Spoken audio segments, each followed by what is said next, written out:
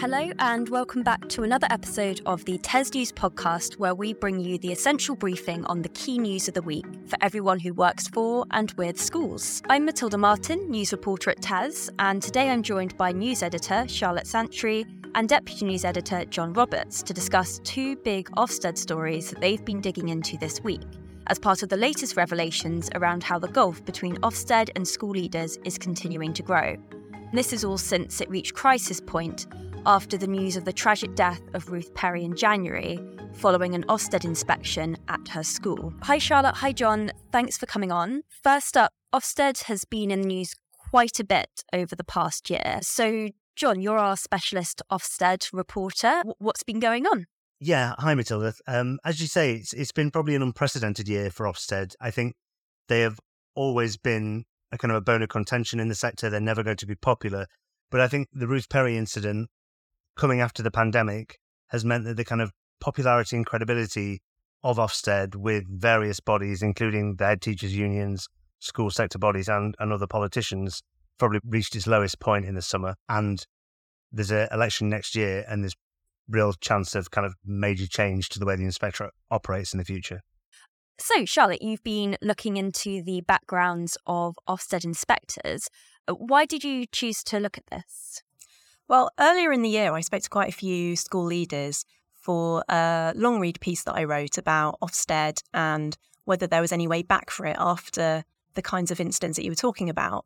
And a recurring theme in that was that a lot of leaders felt that inspectors were coming in and they weren't always suitably qualified to do the job, frankly. So sometimes they appear to have too little experience in a particular phase, whether that's primary or secondary. Sometimes the leaders I spoke to felt that the inspectors just hadn't had enough leadership experience themselves to be offering fair and sort of credible opinions about things. And so I wanted to look into where inspectors were being recruited from, what kind of roles they'd held previously, the phases that they'd worked in, and the subjects that they taught. That sounds really, really interesting, Charlotte. So what did the data from Ofsted show us? What it showed is that Ofsted actually doesn't have a lot of data on its inspectors, which might come as a bit of surprise. So it didn't know how many inspectors had worked in primary, secondary or special schools. It didn't know how many inspectors had taught particular subjects, which you might think is important given that they've got a really strong focus in their 2019 inspection framework on things like subject deep dives, where they're talking to subject leaders in a very detailed way about curriculum sequencing and things like that, which require quite a lot of subject expertise. And they also couldn't say how many had previously been head teachers, assistant head teachers, and so on. What they did have was a snapshot of their HMIs, so the most senior inspectors, if you like, and that showed that 60% had previously been head teachers themselves. Why might this lack of experience of headship be a concern? Well, you don't have to have been a head teacher to be an HMI or a contracted inspector, but there are a lot of people who feel that it helps. And the fact that 4 out of 10 apparently haven't been heads was a concern to quite a few people who I spoke to, who said that if you've been through the process of school improvement, you've tried to turn a school around, you've tried to build a school up perhaps after an inadequate judgment, it's really difficult. And having someone who's been through that and has that kind of empathy and the understanding of all the nuance around that is helpful and is going to feed into probably a more reliable Ofsted judgment. That's really, really interesting. And so has there been anyone in particular who has criticised this lack of experience of headship for Ofsted inspectors? There are quite a few multi-academy trust leaders who I spoke to who thought it was a problem. I spoke to Sir Michael Wilshaw, the former chief inspector, who also thought it was an issue. And I spoke to Frank Norris, who used to be an HMI, has run a MAT and is presently the education advisor to the Northern Powerhouse Partnership. And he gave an anecdote whereby he'd recently been approached by someone who was a middle leader and wanted his endorsement to become an HMI. And he said, in his words, he was shocked by this because he didn't feel that this person had anywhere near the level of qualification needed for that role. I think it's really important that inspectors have. Somebody said to me, it's like the white heat of leadership. You know, that you've experienced that it doesn't have to be at times of a school. Some of these experiences when you're very senior in an organisation, you know those sorts of challenges, whether that comes from the media or whether that comes from your board or whatever. You've got to defend the position, and you understand the stress and strain of it. But actually, I was really shocked quite recently when a middle leader in a primary school who hasn't been part of the senior leadership team came to me for some advice as to whether or not she should apply to be HMI. And I was really quite flabbergasted. So I said, well, I'm not quite sure that you've really got sufficient experience. But she then drew my attention to the advert, which clearly stated that they were looking for some middle leaders. But this was a middle leader within a primary school setting. And it felt to me as if that person was not sufficiently equipped or experienced to actually sort of manage the complexity of the sorts of challenges that you get when perhaps a judgment isn't quite going the way the school wants it to. So I think that there's a real sort of problem in the way that these adverts are being promoted. And at the end of the day, when I joined in 2001, to me it was like the pinnacle of my career. It feels as though it's more of a stepping stone. That was Frank Norris talking about his thoughts about this. There's also been increased debate over the past year over the use of single word judgments in Ofsted reports. But what happens when a school doesn't feel that the grade they have received is fair or accurate? John, you've got some exclusive data on Ofsted complaints this week. So what does this new data show us? Yes, so complaints has been one of the kind of real issues where Ofsted has faced criticism in the past. And so we tried to get a breakdown of how they've handled complaints over the last 5 years.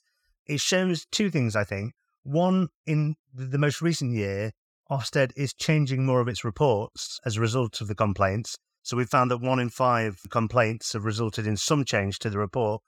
But nevertheless, overall, the chance of a school getting a new grade following a complaint remains massively rare. It's up this year compared to previous years, but it's still less than 2%. 5 overall inspection reports have changed out of 374 complaints. So I think there's two things going on there. One, it does look as if Ofsted has taken complaints on board more in the last 12 months, and that has been reflected in changes to the report, but they're not so substantial a change that a school gets a new inspection grade. And I think what head teachers leaders that we've spoken to have said is that normally when a school complains, it's because they think the inspection judgment is flawed. If they're moved to complain, it's a serious process.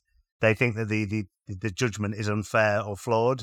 And this set of data kind of reaffirms a feeling, I think, that head teachers will say that the cards are almost stacked against them. The complaint system feels like Ofsted marking its own homework. And more often than not, overwhelmingly more often than not, the overall judgment stays the same. Yeah, like you said, we've got that increase in changes, but it's not a huge uptick, is it, John? The other thing I think that's really interesting in the data, because we've had data in terms of how Ofsted handles the complaint, what findings they make, but we've also got a breakdown of why people have complained. And looking at it year by year, one really clear trend is an increasing number of complainants are complaining about the process of inspection.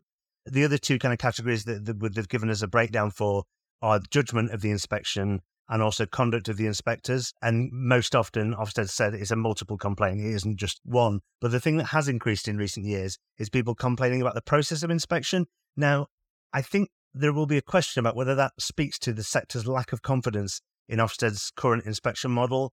I think we've had a number of reports this year that say Ofsted's kind of focus on curriculum over exam results means inspectors are having to make more and more subjective judgments.